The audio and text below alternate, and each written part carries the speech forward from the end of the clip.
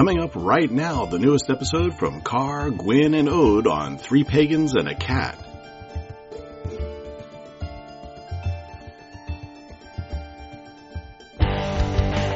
Hey folks, CJ Grimm here from Poking Dead Things. It's a hard job doing what we do, and it can get kind of gross. We know that you work hard too, so I'm here to tell you that at the end of a hard day, nothing beats a hot bath and a cold beer. So treat yourself right and head to Twisted Willow Soap Company and indulge in a bath bomb with your favorite six-pack. Remember, the only girly thing about a bath bomb are the sounds you're going to make in excitement. Twisted Willow Soap Company. Body, mind, soul. Welcome to Hats, the 70th episode of Three Pagans and a Cat. No opening today because we're joined by Amabaron and I couldn't find a good one. You may call me Ode. You can call me Carr. I am Ode's father. Mary Mead, my name is Gwyn, Ode's mother, and with us is... Amabaron.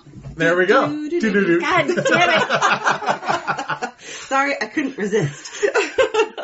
That's And just so you know, we're an explicit podcast, so whatever the fuck you want. Oh, good. That's actually going to ask. Yes, please, don't feel free to just use whatever language feels. First things first, Yes. housekeeping. We do have a couple of new patrons. We have, since our last episode, which was December week. 1st-ish, right? Gosh, I don't know. I know it's weekly now, We do but them weekly, every week. God bless. It doesn't feel like it, but we do. Eucora Lunara Spectacular. is name. a that. new, Timothy Paul Schneider. Both of those are new hunters. Two new kittens. Yay, we love our kittens, and thank you, hunters. We appreciate your patronage, and of course, we love all of our patrons. Yes. Yep. And I think the last piece of housekeeping is that the signups for the Yuling are done. Everyone has received their partners. If you have not received your partner yet, email me at ode@threepagansandacat.com so that you can get that email resent to you in case it went into your spam or something. And remember that your gifts must be sent to your partner by December 15th. They must be in the mail. If you are not going to be able to fulfill that obligation, again,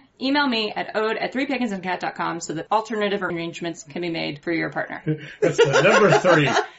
That's the number 3, pagansandacat.com, Was right? I going fast? You were you were super fast. You were like... Okay, well, here we are. Also know that I listed a thing on the group on Facebook of other potential options that people wanted to hear us talk about. And we're currently looking at about 10 different options that people have put on there. Okay. Besides, so 7 plus the 3 I put. And so feel free to add more. You can add your own option. Yeah, we're looking for more episodes. More episodes. More Content. content yep. ideas. So I also want to point out a couple of things. One, we will not be recording on December 21st. Because that's Yule. That's Yep. Yule, and we want to take that time to celebrate To with do our Yule family things. and for you to celebrate with your family. So we will not be recording on December 21st, which is a Saturday. Yep. Yep. The other thing is the 28th of the month is our second anniversary, Oh, that's and right. we're doing drunk divination. Drunk divination that time. And we're hoping to Should be. have Jackie Yes. here, Jackie Mercer. Yes. to do bone readings. And then one last thing, we were guests on another podcast Oh, we earlier were. this Yes. week, and Yes. that is going to be airing on The Monday 16th. the 16th. Yep.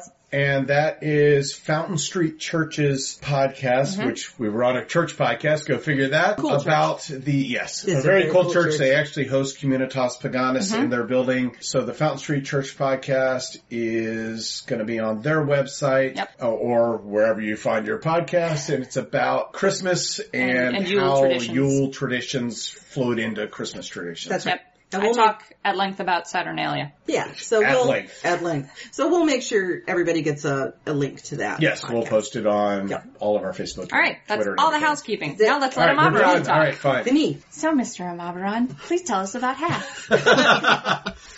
Well, first, thanks for having me on. Oh, yeah. I didn't include some things in my notes. If I start getting too far off topic, throw a pen at me or something. Okay. You have a pen right here. Oh, good. Okay, good. That's true. So, first, hats is a spiritual thing. You might see a lot of practitioners often will wear a head covering or a hat. Depending on your tradition, there are different reasons for that, but most often it is used as a symbol for spirits and gods that you have a strong connection with of, do not disturb. I mean, let's face it, the gods are going to go, yeah, I'm coming in anyway, it's a hat, what are you going to do about it? Right. It is often used as a, I'm working. Now is not the time for possession work. Now is not the time to dump something into my head. So you often see it in, I can think of half a dozen traditions off the top of my head, where at a certain point in your practice, you wear a hat or, a kerchief or something over your head. That's not what I'm talking about at all today.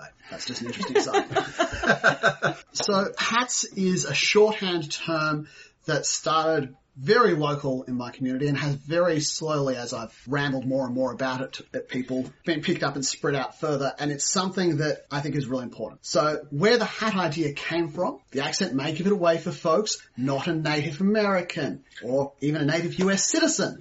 I am a foreign person. Arrived here about 6 years ago. I spent the first 12 months doing pretty much nothing but trying to make peace with the land spirits and the native spirits in the area of hi, yes, I came from somewhere else. No, I'm not going to start practicing right here because that would be kind of rude. How can I do that to not upset you? But after that time, I started very reluctantly teaching. And I had someone who was coming along to our rituals, and mostly so they could reconnect with their own practice. They weren't actually interested in our tradition at the time. Their partner was interested, so they were sitting in on the outer court lessons, the lessons that are suitable for those who haven't taken any oaths, who aren't initiated. It's a good way to get to know the tradition before you sign on the dotted line. And our tradition is old, and I'm not going to go into the whole thing. At a certain point, you have to take things on faith. I can verify personally that in 6 generations, our rituals have not changed. The things that I'm teaching my students are what my teacher taught me. I've met their teacher. I met their teacher's teacher. I corresponded with their teacher's teacher's teacher. There's a lineage. Right. Things haven't really changed, but a lot of what we do is parallel, but very different to what's done by what we call Wiccan-inspired neo-paganism. Here in America, I think you just call it Wicca, but I'm nothing if not pedantic and precise. That's all right. This person's partner was sitting in near our lessons and got quite upset when I would say, as I said, lineage tradition. We are very precise. This is how we do things. This is how we have always done things. We're not going to change unless there's a very good reason. Here are things that are parallel to that you might know of that are wrong as far as our tradition is concerned. Their partner was practicing Wiccan-inspired neo-paganism and was actually quite upset frequently about, but how can you say that? And felt like I was attacking their practice and their belief. So to create a delineation, Rose, one of my students, got me a very badly battered old hat because at the time all our money lived in a jar. That was what we were living on. So she went to the Goodwill and got a very badly battered hat. So when I would teach, I would put the hat on as a clear visual indicator so I didn't have to stop every 3 sentences and add the caveat of speaking for our tradition. Right. You know, the one that you're here to learn about. Right. Blah. Mm-hmm. These are not my personal opinions necessarily. These are the rules of the tradition. Exactly so. What is right for us is not necessarily right for you. In our tradition we have a saying, he who says mine is the only way is surely not among the wise. It's a great saying. Yes, it is. Mm-hmm. I think we ought to all adopt that. I'm stealing it. Go right ahead. That's where the hat came from, as a visual indicator. See the hat? I'm talking specifically as a teacher of this specific tradition, and I'm pointing at an empty head now. You can't see that. Right. But Imagine ironically, a hat. We'll imagine a hat. yes, ironically, Oddly enough, conversation it about looks hats- like Napoleon's hat for me, but that's okay. I go to more of a Frosty the Snowman kind of top hat thing, but whatever works. I left all my hats at home because it's been that sort of a day. Week, month, year. Right. totally get that. The concept of hats is where that started. And then it became more widely applicable. I started using it with other people. What it comes down to is, here I'm a Marbaran. When I'm a teacher, I'm a Marbaran. Yeah, you don't. See? It's a thing. It's a total thing. It's caught on. I'll have to live with it. Outside of that, I have relationships with people that are not my students, that are not interacting with me as part of this tradition or in my role as priest or teacher or elder, so I need to separate that. And we do this all the time. People do this all the time, but really not with paganism, not with your metaphysical beliefs, not with your polytheistic beliefs. So many people, I think it comes from the idea of, but I have to be my authentic self. My only self is this self. But it's not true. Your relationship with your parents is different than your relationship with your peers. Neither one is true or false. Your boss does not treat you, or should not treat you, as an employee if they meet you on the street. If you're walking out of Kroger, your boss doesn't go, hey you, go and pick up my bags and put them in my car. Right. At least they should. No, they Right, definitely yeah. shouldn't. If they do, I'm quitting. Exactly so. But people don't draw this distinction of if someone is speaking with the hat, people don't do that within their communities and their spiritual communities of being able to separate the teacher or the elder or whoever that person is, even though often you'll use a different name. People use the names they use at events. I'll tell you now, Marbaran is not my driver's license. It's on my registration plate, but that's why hats are so important, though, to differentiate. Because guess what? Here, we can have a joke and have a laugh. If you came to me and said, so, Marbaran, I've got a friend and they appear to be suffering from possession. Doesn't happen anywhere near as often as people would like to think. Whole other rant, don't get me started. Oh, I'm with you, brother. I'm with you. Understand we have limited time. If you come to me as Marbaran and say, hey, friend is possessed and I don't know what to do, there's a whole other rant there about not knowing what to do is okay. Right, yeah. So often you'll see people go, oh, can someone tell me a spell for blood? Someone tell me a spell to cleanse my house because it needs cleansing. If you don't know how to do it, go and find someone who does. Right. Maybe. Yep. You don't go to the doctor and go, oh, I need surgery. It's okay. I can do it. So if you come to me, you know what? Maybe we're not going to add the do-do-do when I show up with my bag full of stuff and all of my tools and go, okay, let's, one, determine if this is actually possession. No, this is not possession. This is somebody needs their meds. Or this is trauma. Let's talk about therapy. Yep. And see, you sidetracked me onto the That's okay. possession. We talk about that all the time. That's true. So hats are important to differentiate that responsibility, but also that accountability. So I'm an elder in a coven. When I speak to my students as an elder, now I don't always have to put the hat on, but if it's important, I'll actually go and get the hat. And I make a big deal of, here is me, watching me, put on the hat. Especially if I have to call someone out, if I have to hold someone accountable. Right. Because after I take the hat off, these people are all still my friends. These are people I have other different relationships with, one of which is my wife. I have to be able to be very clear of, as your husband, we're talking about blah. As your teacher, yes, your husband may have told your teacher that you had a rough week and therefore couldn't do the thing you committed to, but your teacher doesn't care. Right. Not in the, I don't care, it sucks to be you, but you made this commitment, you have to honour that. That makes sense. And we don't see a lot of that. We see people who are teaching or who are leading within the community without a very clear distinction of this is where my authority begins and ends. But also, because we wear these hats, we also have relationships between hats. You know, many of you know Jim Two Snakes. When he's not Jim Two Snakes, he's my friend, Jim, and he and I are friends and we hang out and we do stuff. That said, there have been occasions where we have had to sit down as Two Snakes and a Marbaran and discuss things that needed to be sorted out in a very clear, this is what we're talking about, this is the authority that I have here. So Jim has actually come to me in the past and done what I've done to others. Me putting on my hat. Yes, this is not us as friends. I need to ask you about this thing that I heard and I need to know if this is okay or not. Right. And that doesn't impact who Jim and I are as friends when the hats come off. Or it shouldn't, because there should be a basically, if I'm understanding you, there should be an understanding between you and the other person that when the hat is on, you are interacting as these individuals. When the hat comes off, that's done. How is that, though, in, like, for lack of a better place, Michigan Pagan Fest? You're in a place of authority at Michigan Pagan Fest because you run a bunch of extra stuff that goes on there. We're there as podcasters and teachers. Where does that differentiation come between we're in a class and we're teaching and we're hanging out afterwards at the hotel room getting, hammered? So drinking the meads. Right. How can you differentiate those two? I think it would be easier with like Jim because, we're friends with Jim, and if Jim came to us for something else that was beyond our friendship, or I think he would respect that. Or if we went to him, I think he would, we would respect that with him. But in a big setting like a Michigan Pagan Fest or Convocation or even a Pagan Pride Day, how is that easy to like remove that hat so that everybody knows? I think that's really hard, and it comes down to how individuals work with that hat. At Michigan Pagan Fest, for example, I'm a Marbaran the whole time. The whole time I'm there, if I have a drink, it will be to honour the gods or as a very social thing with someone as, we're going to share some mead together. Right. Or, you came and you just spent 3 hours talking to me and taken up my time doing that, and now you've offered me a drink as reciprocity. But I think that for outside of a situation like that, for people who aren't in that role all the time when they're in a place like that, it comes down to recognising where your responsibility and your authority begins and ends.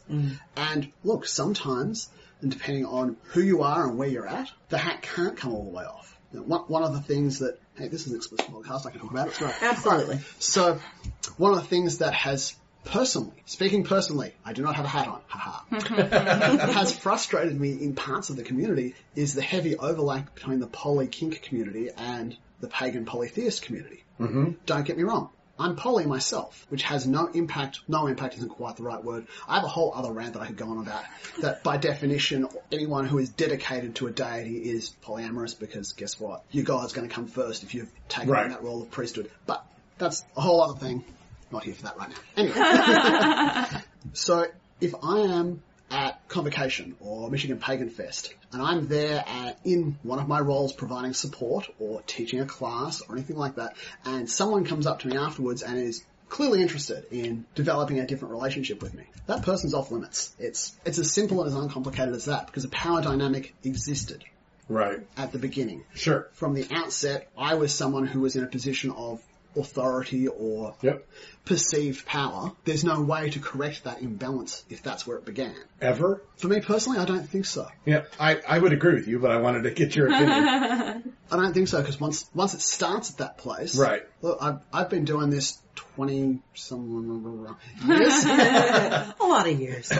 If someone has just started out, and it happens so often, those who teach or those who are putting on workshops or who are leading groups often appear very shiny, especially when people are starting out. Mm-hmm. It's very easy to confuse feelings of being impressed, or I use this term loosely and inappropriately, glamour, with attraction. And because that power imbalance exists, if you wear the hat, it's your job to hold those boundaries and say that's not okay. Right. Mm-hmm. And if you're just starting out, only to be dead 20 odd years before you've spent as much time doing this as I have. So there's always going to be a level of power imbalance. And this is not to say that years make a difference or anything like that. Dedication plays a huge role in all these things, but I think that power imbalance is always going to exist. It's the role of someone who wears a hat in a community environment or an open environment like that to hold those boundaries, to say, no, you know what? I really wish we'd met in other circumstances. It'd be great if we'd met at Starbucks. That would have been super. Unfortunately. Right. Well, that's a big deal in the pagan community right now. I mean, we've seen a lot of that pop up recently.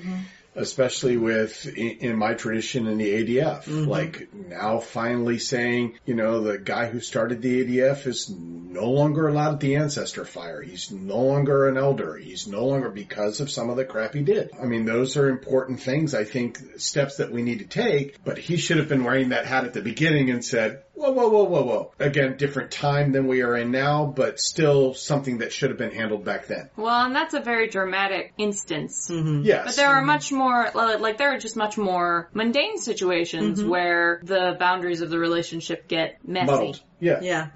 Because in a way, for me, because I'm a Hecatean witch, the veil is and I'm also an oracle in my coven. So when I put that veil on, that is a role I'm taking when I'm working with my coven. And when I take it off, I'm just Gwyn again. So I definitely understand where you're coming from. I think it's a similar kind of... It sounds very similar. Yeah. And so if I can play off your example there. It's not an example, your life. Let's use that. When you've got the veil on, when you speak as an oracle, these are the words of the oracle, take them to heart. When you take it off, this is your opinion as Gwyn.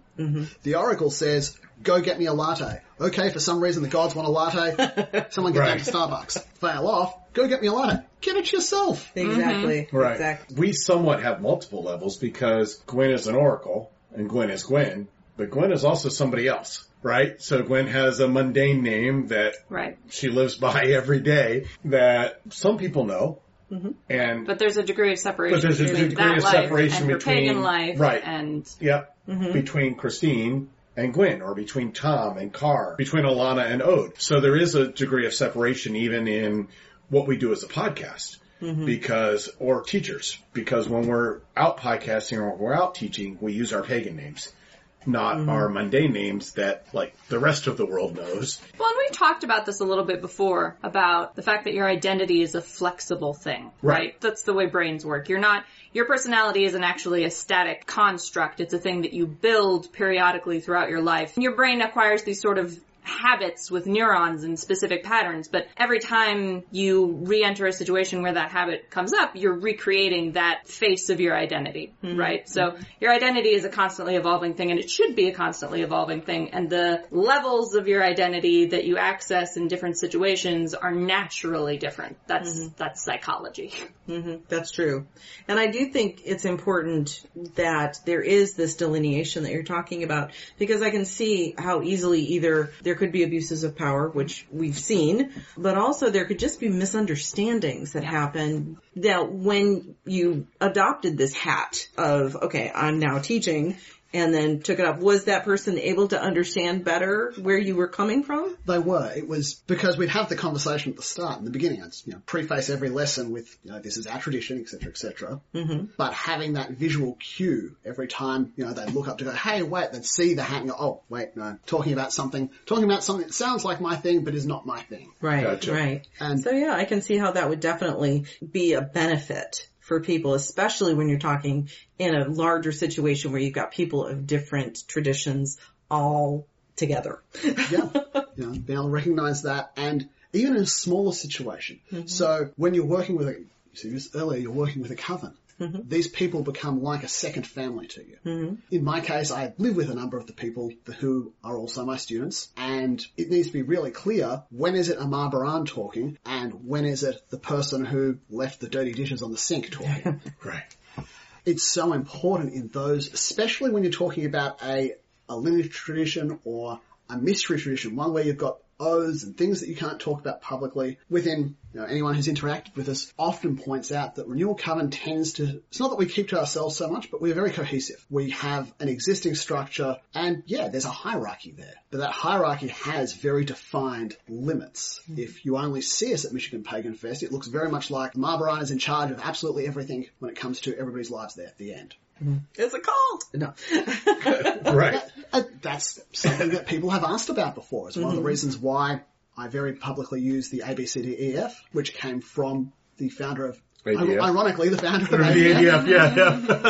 Yeah. He didn't do all bad things. No, he had a lot of great stuff. And I encourage people, use it. Use it on me, use it on our group. Anyone who's studying with us in the outer courts material, the beginning stuff, look at the way we interact. Look at how everything works. Use the ABCDEF. Ask questions. Mm-hmm. But also do that to any teacher. Yeah. Anyone who's trying to teach, anyone group you're going to join, look at it. Where does their authority begin and end? Mm-hmm. Is it clearly defined? Because that's the other place it gets messy. People whose authority is not clearly defined. Oh, you've joined Group X and Bob is the head of Group X. But also, as well as worshipping together or studying together, we also do movie nights and we do game nights and we do social stuff. Is Bob's authority, is it purely ecclesiastical? Is it just when it comes to the spirituality?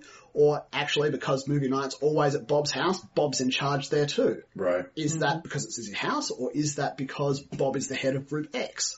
Right. And if that's not clearly defined and people can't tell you what's going on, that's someone who's not good at wearing a hat. That's someone who hasn't been able to go, when I am here and teaching, this is what my authority entails. I have the authority to teach on this subject. For example, I could teach on Anne Morrigan. I've worked with her for many years. I could not teach on Loki. I could tell you my personal experiences with Loki. I have no authority to teach on Loki at all. That's where, so even within the spiritual context, where does that person's authority begin and end? Right. What hat is that? Mm-hmm. In that case, we don't need hat because we're not experts on anything. We literally are just having discussions about everything. That's true. Yeah, I mean, I think we're just different. No, I think everyone needs hats. Yeah? Because you're my father. Mm-hmm. True. And we have a specific relationship with you as my father. But when we're doing the podcast, that relationship is different. True. Yeah, you're in charge. Yes. Wait, hold on. Nope. You're in charge all the time. So it's really not that much different. Oh, stop it. Do you think, I'm also wondering if this is also a good way for someone to say, okay, this is my hat. This is what I believe. It doesn't make what you believe wrong. It just makes it different. I think there's space for that, absolutely. I'm an unpopular person sometimes because I think you can do things wrong. Mm-hmm. Some of the spirits we work with, some of the practices we do are dangerous. Mm-hmm. You can get hurt. You can hurt others. There is a right and a wrong way to do certain things. I do believe that there is a space to say, this is what I believe and it's different to what you believe and that's okay. Mm-hmm. But also our community, the metaphysical, the spiritual community suffers a great deal from, but no one can tell me what to do. And that's not really accurate because, you can do things wrong. if someone is an expert on something and you've sought them, especially, and this is pet peeve, hat off pet peeve. If you have sought out an expert for their expert skill set, if they tell you something you don't want to hear, don't ignore them. I have what I call the Stephen Hawking rule. If Stephen Hawking and I were to disagree on a principle of physics, I'm going to assume that I'm the one in the wrong. Right. It's probably safest to start there. Right, yep, agreed. True. You know, if you go to an expert for their advice, even if you don't like it, sure, get a second opinion from an expert, not someone who is going to just tell you the thing you want to hear. Otherwise, why waste everybody's time? But I absolutely think that there is a space to say, okay, with this hat on, these are the things that I believe, which may be different to the things that you believe. And that's okay, because you don't believe what I believe. We have different paths, different traditions. If you get right down to it, the differences within our traditions are honestly greater than the similarities. If you get down to the nuance of things, the difference between the Gardnerian and Alexandrian traditions is actually quite large, even though, unpopular opinion, one came from the other. Right. And again, then Starhawk's work is going to be fundamentally very different from Hecatean work. The things that Loki's just a great example of, Loki can have like 10 things that appear mutually exclusive but are all correct at the same time. Yep. Oh, no. Yeah. More than 10. Yeah. It's challenging. Say that. It's really interesting to even put my brain around this, because I can see where this is an important thing that could be helpful to the pagan community. Because I think we do have these excesses of power. We have now these BNPs, as Jason Mickey likes to say, you know, big name pagans. I think there's a lot of potential for misunderstanding or for people to get hurt if they're not understanding where one's authority starts, where it ends, what they believe, and where that authority goes. So I can see the need for this. To take it even a step further, with some of the BNPs, it's harmful for them. How much does it harm your own spirituality, your own connection with your spirits and your gods, if you don't have enough personal insight or reflection to be able to recognize where your authority begins and ends, to be able to recognize, oh, this situation has come about because of the power imbalance, and I'm the one with the power. So many of the folks who come to particularly pagan beliefs come from a situation where they haven't had a lot of power. There's a trauma cycle there. You forget. I've known folks who are very well regarded in the community who, in their own personal lives, still are so powerless and have so little power or control over their immediate surrounds, their living environment, their job environment, that when they get into a situation where they are wearing the hat, they are a teacher, they don't recognize where they've crossed a line because they're not used to having it. People who've never had power don't know how to control it, how to restrain themselves. Yeah, I think a lot of the quote-unquote BNPs have been given that power rather than necessarily wanting that power. So like a Jason Mankey or a Devin Hunter or a Ellen Dugan, whatever. I think part of it is that the greater community sees that you've written a book or 2 or 12 or whatever, and they're like, oh, well, now you're a big name pagan, so everything you say I'm going to take as gospel.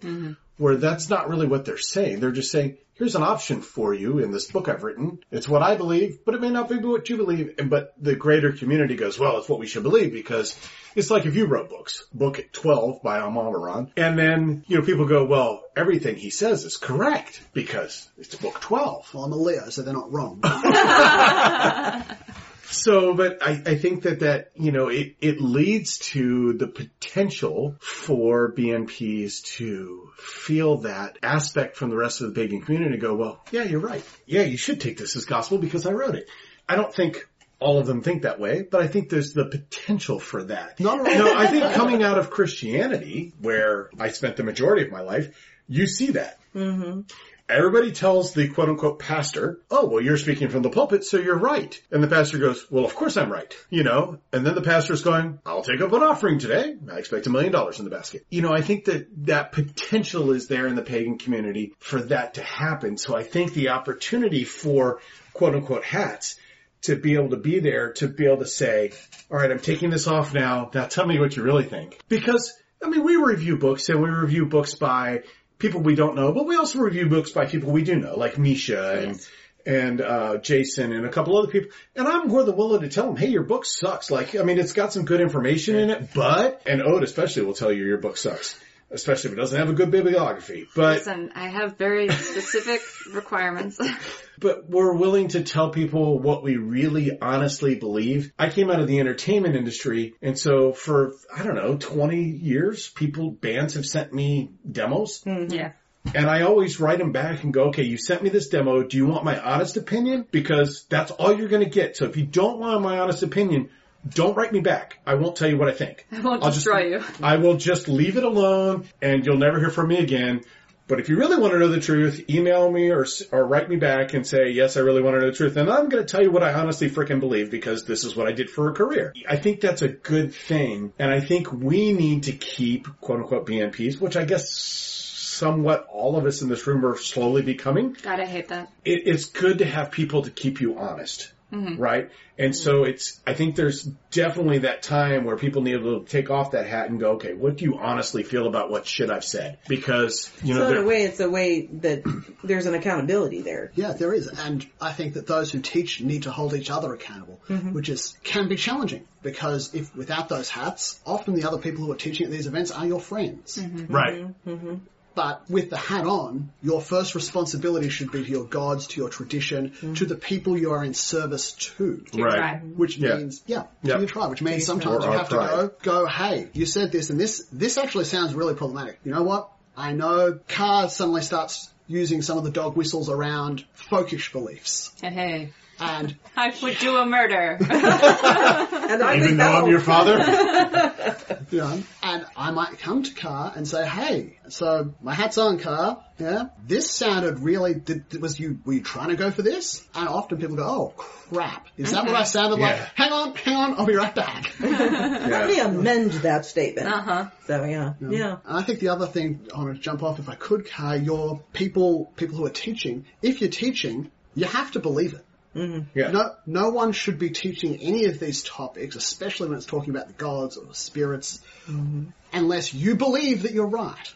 Right. You don't go out and teach math by saying, well, I feel like 2 and 2 is sometimes 5, but could also be the color green, whatever you feel is appropriate. You go out and you go, no, 2 and 2 is 4. We're working in a base 10 system. That's what that is. I don't know, 2 and 2 sometimes is green. Don't stop it. At least here. You don't have synesthesia. Don't start that shit. Don't go there. That can also be part of where this comes from is, of course, you don't write the book saying, oh, I think this is it. You write the book saying, this is how it is. Yeah. You don't teach a class going, oh, maybe these are the sort of things Anne Morrigan likes. This is what she likes. And that's how we teach our classes. That's how we do our podcast. Right. Yeah. We say we're not experts. Then we act like experts. I don't know that I try to act like an expert. I just present the information that we've learned, that I have discovered. Mm-hmm. Yeah. Right. Yeah. So I'm open to it being proven wrong. Absolutely. I just don't believe that it is when I'd say it. Finn Odinson says, one hat I wish I could keep on is my Finn hat when I walk through my parents' door. But unfortunately, at this time, that hat has to hide. So around my parents, I'm just insert mundane name here, which is very interesting. Like QQ Ann said the same thing, and I have that same thing with my mom. Yes. I still haven't broken down that boundary yet. The one secret hat. My one secret hat, yeah. And I think... Well, it's actually taking off my hat of who I am as Car. Or it's putting on a defensive hat. Right, yep. And I mean, I do psychic medium work, and so it can be very difficult for me to, I haven't thought of it, but taking the hat on and putting it off and not just always being on, and people expecting me to communicate with their relatives or whatever just because they know that's what I can do. Well, and we've talked about this before. Sometimes you get a message and it's not the right appropriate time. place to pass that on. So I just purposefully take that hat off and don't share it because I just know it's not the right time. I'm sure you have more to talk about, but really quick, I want to talk about the fact that these hats are fucking invisible. Yes, that's the truth. That's the challenge here. Conceptually. It's kind of like spoons. Right, yeah. Like you don't know when somebody's out of spoons because you can't see how many spoons they're actually holding. Unless someone physically says, hey, I got 0 spoons right now. We're done. So I wanted to ask that same question. Is like, how is it just with people you're in relationship with? Open communication? Is it open communication? Is it just a personal understanding of, okay, this is where I am right now. This is, if I'm taking the hat off metaphorically. So I foolishly didn't bring any today. I actually use hats. I have 3 or 4 hats. Today I actually have this in. It's not much of a hat. It's still hat. Mm-hmm. And part of it's the name. If we have a relationship outside of my work, capital W work, then I've got a friend, very good friend, comes to fix my car. Doesn't call me Amar Baran. Mm-hmm. When we meet at discussion night in Jackson, when he comes out to Convocation or Fangfest, I am Amar Baran. Mm-hmm. If we go out to dinner after discussion night, he's very clear of, so am I going out to dinner with Amar Baran or mundane name? Right. Part of it does include, is my hat on or off? That's always a good indicator for somebody. How am I dressed? Part of that's for other people. Part of that's for me. What I wear now, this is what I wear out, normally. Because when I'm outside my home, I always have to be ready to be Amar Baran. Because you never know.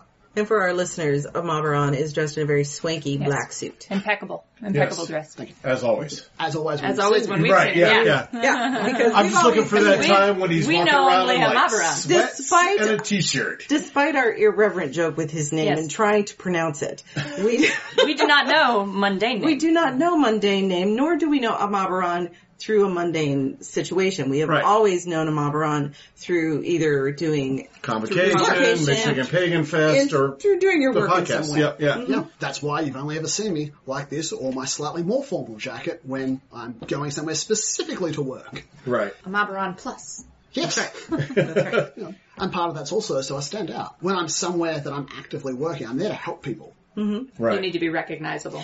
You can recognize me, you can see me at a distance. And your entire coven is that way. Yes. Because I've seen Renewal Coven, out at events, and they're all dressed... all very identifiable. Right, very identifiable. Right. That's who they are. So would you recommend that for people who are going this really resonates with me, this makes sense, I need to project that I am wearing a specific hat. Do you recommend doing it through either a physical hat or through the way they dress or? Yeah, absolutely. I think physical anchors are so important. And this is where we start to stray into psychology. It's really hard to hold a single thought in your head for a long time. If you're at an event, it's really hard to mentally delineate for yourself, I am this person and must behave in this specific way. Mm-hmm. We do it in our jobs all the time. Right, yeah. Some of us get in trouble at our jobs and are told that's not appropriate, go home. But yeah, I've been there.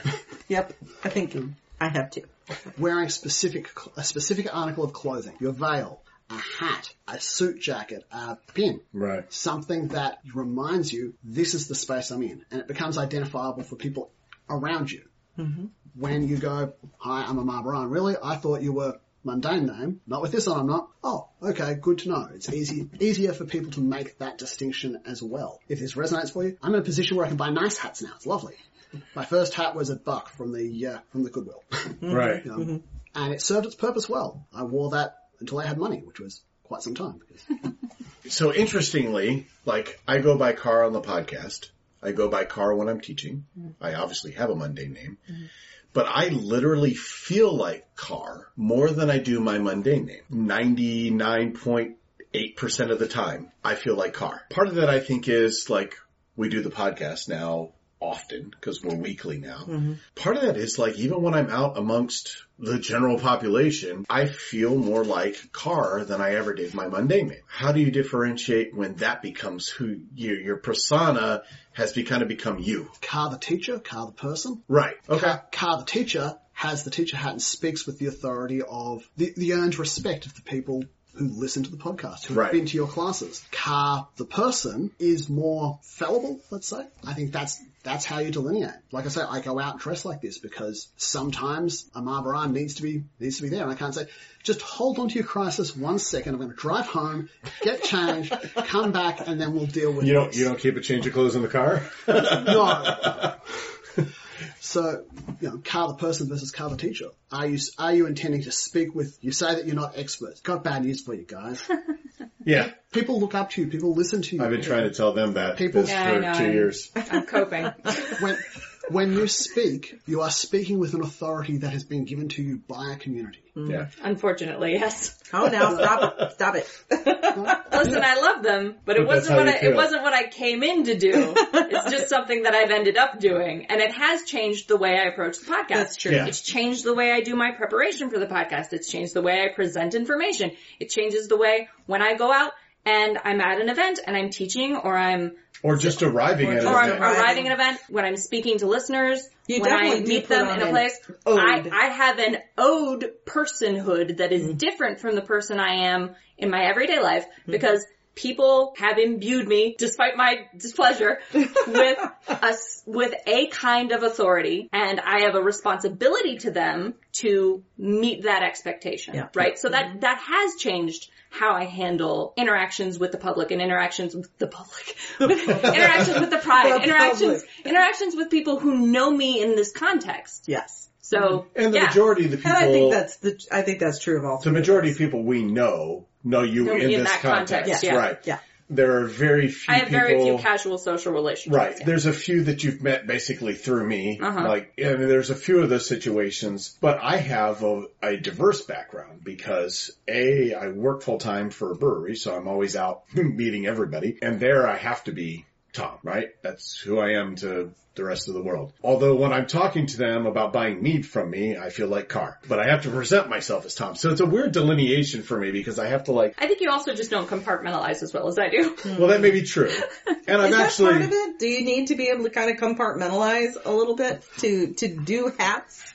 I think you do, and I think that when you end up in a position of authority, and if people go seeking authority, they shouldn't have it. Agreed. Authority and respect has to be bestowed by a community. Like I said, I moved here 6 years ago. I knew no one. That's not true. I knew 2 people that I'd come and met on holidays. When I started submitting workshops, I provided a full background. I provided references. Once I taught at a few places, I provided those references. When I first submitted to Pagan Fest, I included so you don't know who I am, so you don't know if I should teach. Here's 3 people in the local community who are elders or who are seen as elders who are willing to speak for me. Right. That's where authority comes from. If you're recognized by other people as having that authority, you've got that authority. And then you have to learn to compartmentalize so that you don't inadvertently trample across and overuse that authority, because if you can go seeking it, if you don't have a little list of these are the things that I am and are not allowed to do with this authority, it's really easy to stray past it. So that's where that compartmentalization comes in. You recognize, okay, people listen to what I have to say on topics A, B, C, and D. These are the things I can talk with authority on. If I'm starting to talk about X, Y, and Z, I need to be very careful that I'm not presenting it with the same authority that I have on my little list over here. Now, I know that we're talking about this in the context of leadership in the pagan community, but what about in someone's personal circle? Say you've got a group of friends who they're all pagans. They may be in different levels of maturity or experience on the path. And let's say that they may help each other on their journey and may act as teacher or, to each other at times. Is this something that just everybody in the pagan community should learn to adopt, whether they are an official teacher or not? Or my personal opinion, yes, absolutely. Because psychologically speaking, in any group, you are going to have 1 or 2 people who break out as leader figures. It's the way we've evolved as sentient life forms. That's how we act and how we react. If you're not conscientiously and consciously creating that structure and compartmentalization for yourself and making sure that there's a consensus, all you're going to do is bring about conflict. The example I used earlier so you've got Teacher Bob, who is the head of this organization, but it also has a social aspect. It has the same people go, oh, actually, we all like playing RPGs. Let's get a game of D&D going. Where does that authority begin and end? If it hasn't been categorized, if it hasn't been compartmentalized, when have you ever sat around with a group of pagans, even if the setting was entirely not intended for that? It just so happens that everyone present, because, you tend to hang out with the people you get along best with. Right. And then suddenly a topic comes up and it launches into a conversation. The authority's already crept in, whether you realize it or not. Yeah. If you guys come out to discussion night in Jackson, for example, it's a semi-social setting. And afterwards we all go and do a very social, informal dinner. But those of us who are seen as speaking with authority still have to remember that. If I'm in between bites of my steak at Denny's, start talking about a deity that I don't have a lot of experience with. How do you know that this is my personal thing because we're in a social setting now? Right. Unless I've taken the hat off, but I still need to be aware of what am I saying? How am I saying it? Right. I think that compartmentalization is something that everybody needs to do, and everybody does do. They just leave it at the door when it comes to their spiritual lives. You do it at work. You do it in your interpersonal relationships. Who you are is always compartmentalized. Even if you're not great at compartmentalization. I'm just saying, Car does that with your mum. Right. Here is your compartment. Yep. Oh, yeah. Do you think it's something that we sometimes even do, subconsciously, like, you might with a parent or something like that? Is it something that really does need to be done with a specific focus in mind? I think everyone does it subconsciously. You should do it consciously. Because if you let your subconscious handle it, it'll be a hot mess. Hello, shadow work needing to be done.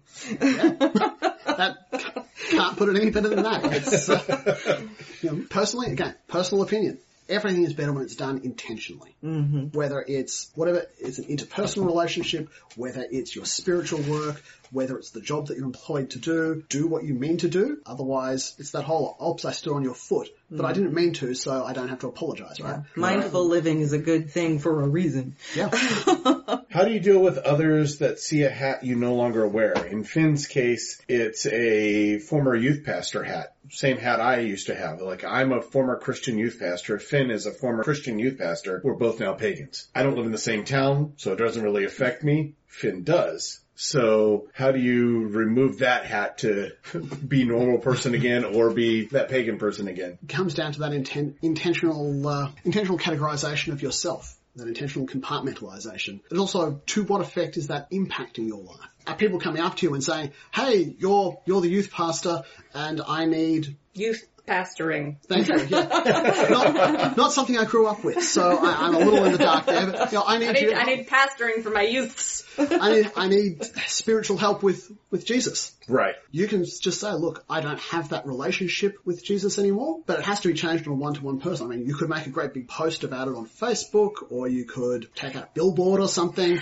But if you've left that organization, the people who knew you in that capacity should have been made aware of. Right. You're no longer part of that organization. If it's impacting you, if it's causing you problems, just redefining yourself for that person, but also recognize that when it's an invisible hat, people need to be told you don't. Not only do I not have that hat on, I don't even own that hat anymore. Yeah, so I will never again wear that hat. Go look at this person who has that hat. I've had that on Facebook. So I have people that I've deleted off my Facebook who want to add me back. And so my first response to them is, I'm more than happy to add you, but I'm no longer a Christian. I now follow an entirely different, definition of what gods are. So if you're uncomfortable with this, feel free not to say anything. If you're okay with it, let me know and I'll go ahead and add you. And so I give them that out to not want to be friends with me on Facebook, which is fine.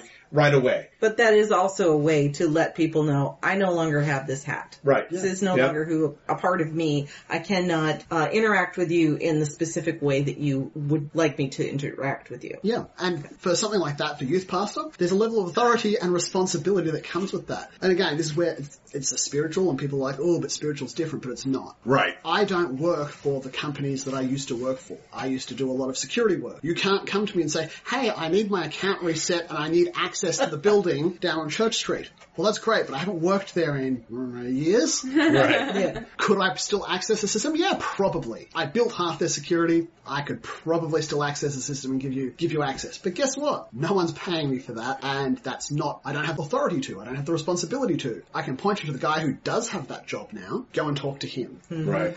The same is true in our spiritual lives. Okay, I no longer believe this. I no longer practice this. I don't have the authority to intercede for you with Jesus. Right. Here's somebody who does. Mm-hmm.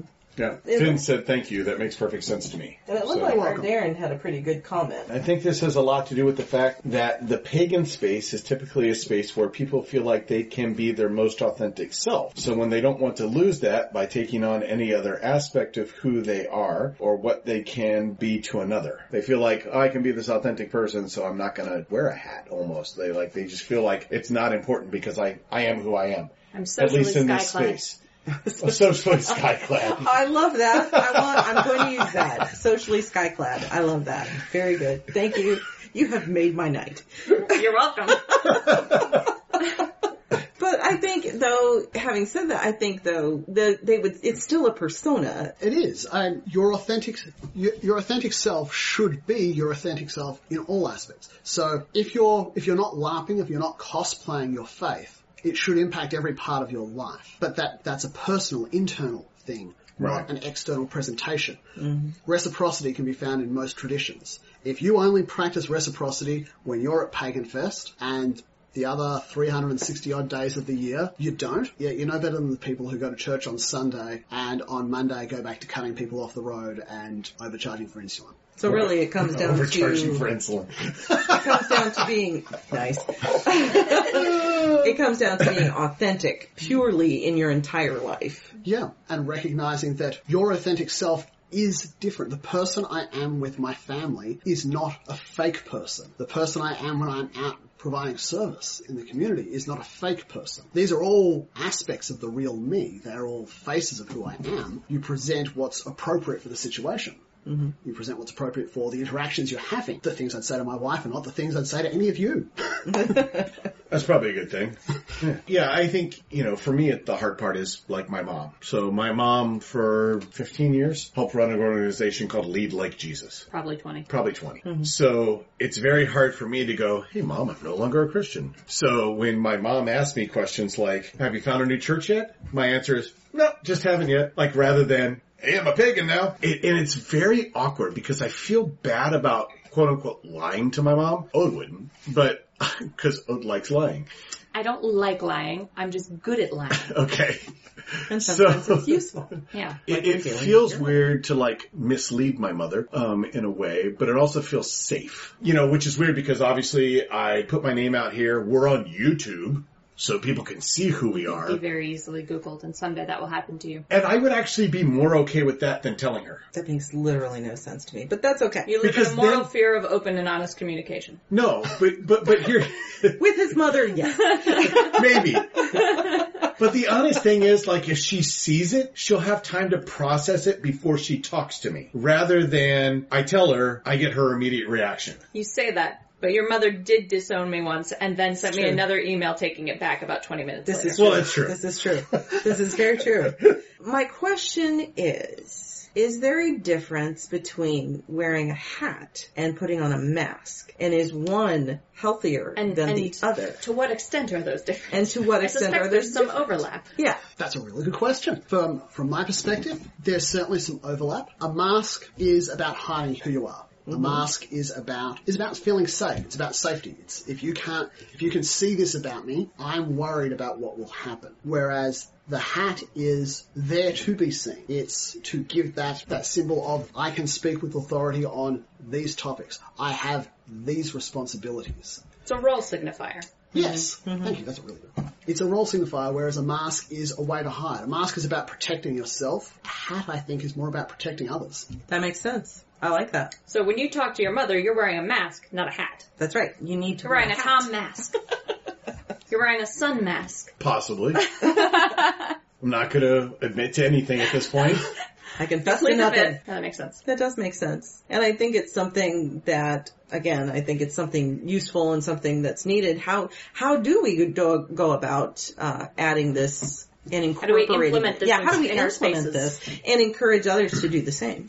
Well, my answer to that was to say, hey, 3-pack, can I come and talk about hats on your show? Everyone who's listening, start wearing hats immediately. That's right. Right. Even if you have to do it physically for a while. Right. If that helps. If it helps, yeah. Well, and I got to thinking about it because we were talking about you always wear this very swanky suit and you have some kind of a hat when you are in a Mabaran space, yes. Right? When I go to work at our local pagan store, Arts and Craft, I do always dress in a specific way because I am there as a reader and that is how I want people to perceive me. So what I'm wearing today, which is just a basic t-shirt and jeans, this is not something I would wear there because this to me does not indicate, hey, would you like to have a reading? So that's basically what you're talking about. Yeah, it's about acting intentionally. It's about how you show up. I do have a specific pin that I wear every time we go to events or every time I'm going to be somewhere that we might meet listeners. Is it the serpent? It's the serpent pin, yeah. Mm-hmm. And I always cut your hair before we go out. That's true, yeah. And I guess in some ways, there's specific jewelry that I'll wear to indicate this is what I'm doing today. Is my mode. This is my mode. Okay. So there's your hat right there. As you're getting ready to be Oracle, Reader, 3-pack, you follow certain rituals isn't quite the right word, but habits and behaviors to put yourself in that mindset so that when you arrive and show up, that's who you are. So you would recommend that to our listeners then, if they are in a situation where they are acting in a position, in a specific capacity, in a position of authority on a subject or a series of subjects, that they should intentionally present themselves in, this is who I am, I can speak to you about this. Absolutely. About this and specifically this. Mm-hmm. But yeah, show up intentionally. And, the other side of it is from a purely practical point when you're teaching, you need to show up as someone that people go, yes, I should listen to you. Like it or not, our society is coded in particular ways. So I wear this because, as I say, sometimes Amar Brian has to go to work and doesn't have time to go home and change. A lot of the work I do ends up being in hospitals. I do a lot of advocacy work. If you show up in a hospital as a white man dressed in a suit and start telling people what to do, it'll be about 30 minutes before anyone realizes, wait, why are we doing what he said? Works for me, it won't necessarily work for others, but that's how I show up. Mm-hmm. If I show up in a sweatshirt and my exercise pants, they're probably going to say, no, look, the ward you need is down the hall, sir. We'll get you one of those nice jackets. It will be fine. In the same way when you're teaching, if you show up and it's clear and you've intended to, even if it's not the way you dress, but you have made the intentional act of, this is who I am when I show up, it comes across, it shows. Yeah, because I pretty much always dress the same, but I think that when I'm quote-unquote car in a public space, I tend to put on that invisible hat of just... You stand up straighter. Right, yeah, exactly. I don't slouch as much. I have noticed that, yeah, and then when you're not... I also speak deeper than And when you're just hanging out at a table, just as you... just chatting with people. Right. Not as 3-pack, but just to chat. Yep. Then you must make all the social connections. Yeah. Then your demeanor it relaxes and there is a thinking back on it. I can see a shift. But is that something though that you would recommend, since that's really just something that he's experiencing, would you recommend that he maybe intentionally add a visual signifier? Yeah, do it intentionally. It also helps for the people that you connect with. Right. To be able to tell them who are they connecting with. Right. Are you friends? Can I invite you out to the pub afterwards? Or are you here in your professional capacity? Part of it's also whose turn is it to talk and whose turn is it to listen? Right. There's a power dynamic, there's authority involved. Right. Doing it intentionally gives you that very clear, where does that cutoff point happen? Does it happen as soon as you turn off the mic? Does it happen slowly? Are you doing it because, okay, I need to just relax now? Or is it happening because you're intentionally going, okay, I want to make a more informal connection with the people I'm talking to? Mm-hmm. I'll figure something out then for me. Our Darren, who's one of our listeners, said, what if you fulfill that role in a virtual space? So virtual's always interesting. Yeah. We've got several listeners who are, our Darren's one, we've got a couple of others who are in a supervisory role with schools of witchcraft that are held online. And so they have a different persona in that space than they have outside of that space. Well, in something like a chat channel, there's usually some sort of signifier. We'll use Discord because Discord's a new thing. All the kids are using it. We use Discord as well. That's what we're using. Yep. We're on Discord as we speak. I have my Discord here on my phone. I've got the channel at home, and my mundane name is the one that appears there. And I have just as much say as everybody else over the dirty dishes in the house, or the cat that has ruined my monitor, etc., etc. Right. I've also got a channel where I'm showing up as Amar Baran, and I show up in gold, and it says Elder, because that's my Coven channel. Right. And if you come into the general, guess what? I've got that authority designated. I'm also on your Discord, and I'm just there with Amar Baran. Right. That's the name I'm known by. There's nothing special next to my name. I've got my pronouns, him, his. That's it. So in a virtual space, it's actually, I think, easier to put those designators and identifiers in because you're acting in that space as this person, as this supervisory person. Right. Through the channels that those students are supposed to contact you through, it should be really easy to designate, I'm the supervisor speaking as the supervisor. If we want to talk about Monopoly, I'm not up with what games people play these days, but if we want to talk about Monopoly, cool. Here's my personal IM. You can IM me on a different channel, a different server, a different service. I think virtually that's much, much easier to do than in person. Okay. It's muddier in person, yeah. So, one more question that I can think of. Because we talked earlier about power imbalances. For instance, if you are meeting someone as a teacher who they might have developed an interest.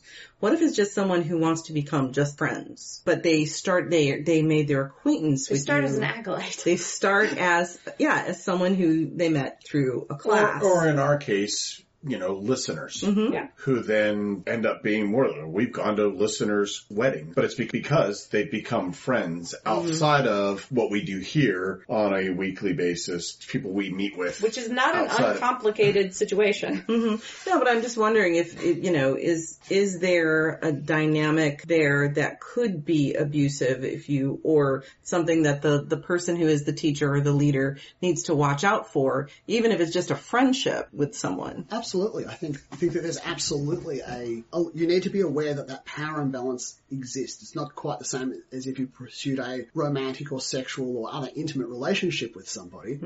But for argument's sake, you make friends with someone who is one of your listeners. How much harder is it to say no when Gwen says, oh, can I borrow your car? Mine's in the shop. Can I run down? You live nearby.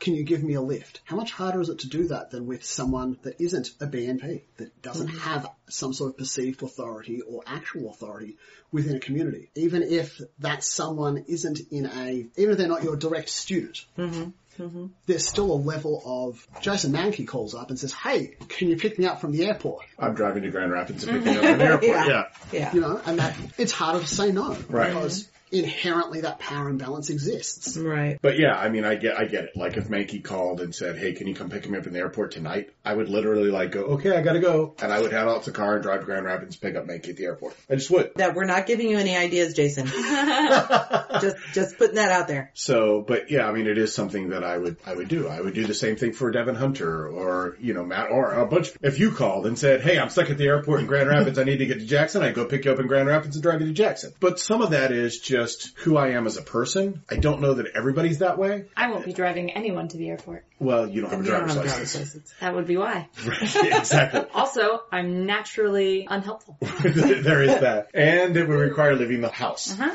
And Ode only leaves the house under when duress. Ode is Ode. Yeah, pretty much. And even then, not every time. I can definitely see where it could be an issue.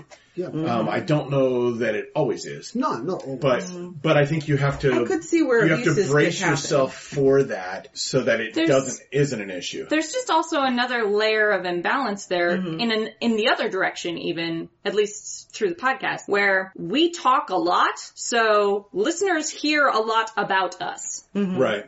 It's a lot of work to get that equivalent amount of information from a listener. From a listener. Yeah. The amount of conversations I would have to have with a listener to sort of equal out the disparity of the information I know about them versus the information they know about me is enormous, and it gets bigger every time we do a fucking episode. That's true. I was just talking to Jim and Kelly from Tree Wizard, and Kelly said, when I first met you, I realized I already knew so much about you because I had been listening for a year before we actually got to meet you in person. And then I realized just getting to know them. And I realized, how awkward is it for you that, I know your mom's name. I know all of your real names. I know where you were born. and you know nothing about me. I know your spiritual journey. Right, yeah. I know your deepest thoughts on X, Y, and Z topics. Yeah. The amount of information they have about us, there's just a disparity there that's very, very hard to bridge. Yeah. I'd never really thought about that, but yeah, that's true. Yeah, they know so much more about us because we're very open on the podcast. Right. Just because of the nature of the thing. Right. When we actually meet somebody in person, it's like they feel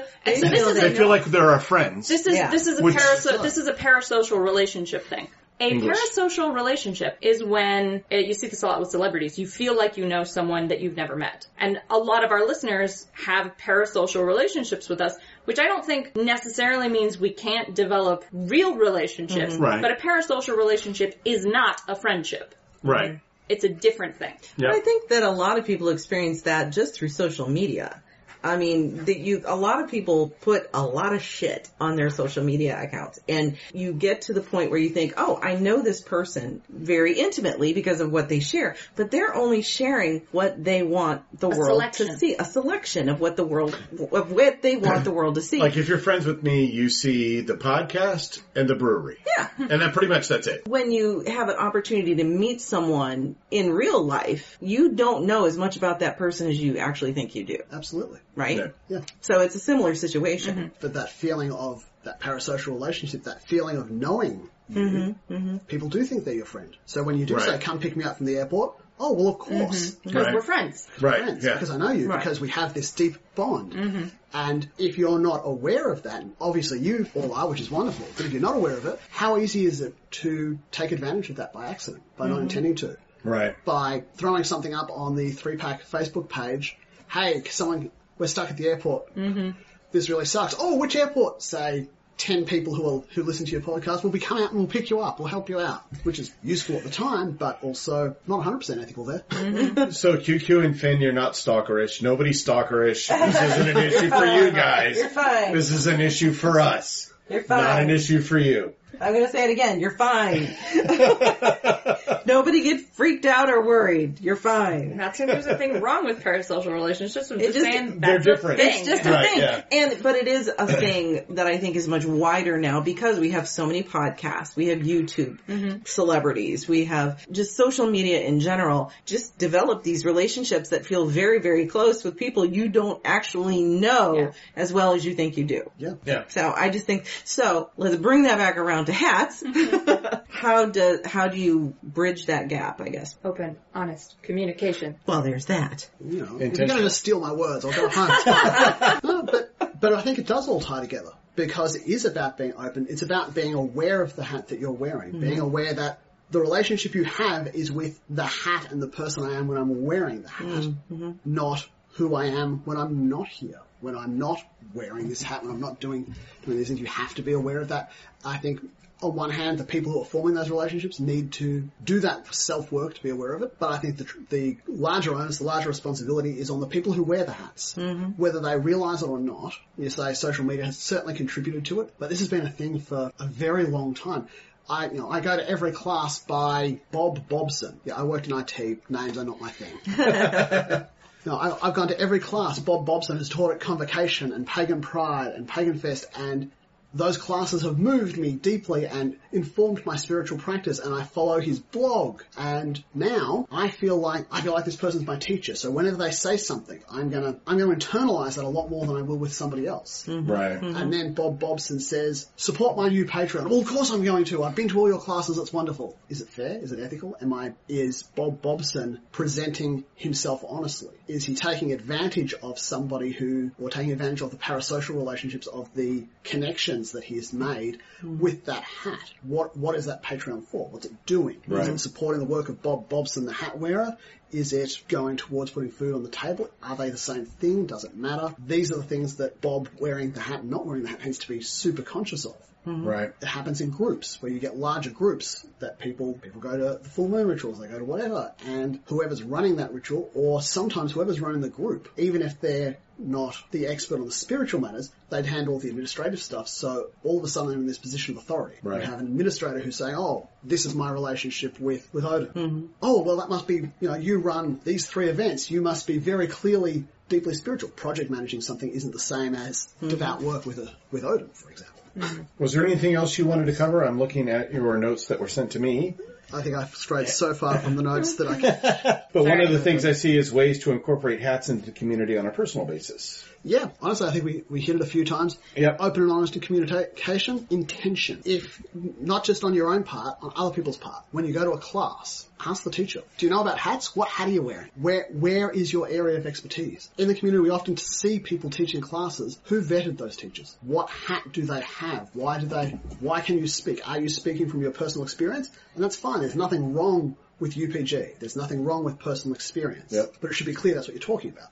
Yes. That is That is very true. A big thing with us. It's a reason why Ode hates a lot of books. Yeah. Because it's all UPG and nobody says this is UPG. I'm they fine just go, with UPG. I just want this is what to the know. law is. Just give me your sources, please. Yeah. What are your sources? What are the translations? How far back did you go on the translations? Yeah. I'm very big on that personally, just because I also started out Christian, left the church after reading the Bible in Hebrew. It's very different. Yes. I can imagine.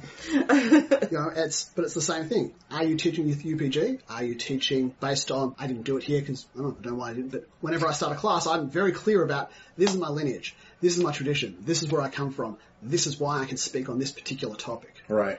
If it's UPG, I'm clear on that as well. That's a way to incorporate this in the community. When you're teaching, this is who I am, this is why I can teach this topic. This is where my information is coming from. If you're not getting that from the teacher, ask. Anybody who should be teaching isn't going to go, oh my God, how dare you question me, get out. Right. They're going to be happy to say, oh, well, I've been working with Freya for X number of years and I started studying this and then I moved on to this. This part has been my personal experience and this part is based on the law and here's the parts in the Havmold which talk about X, Y, or Z. If they can't, why are they teaching? Yeah, I would agree with that. Yeah, absolutely. All right, if that's everything you wanted to talk about.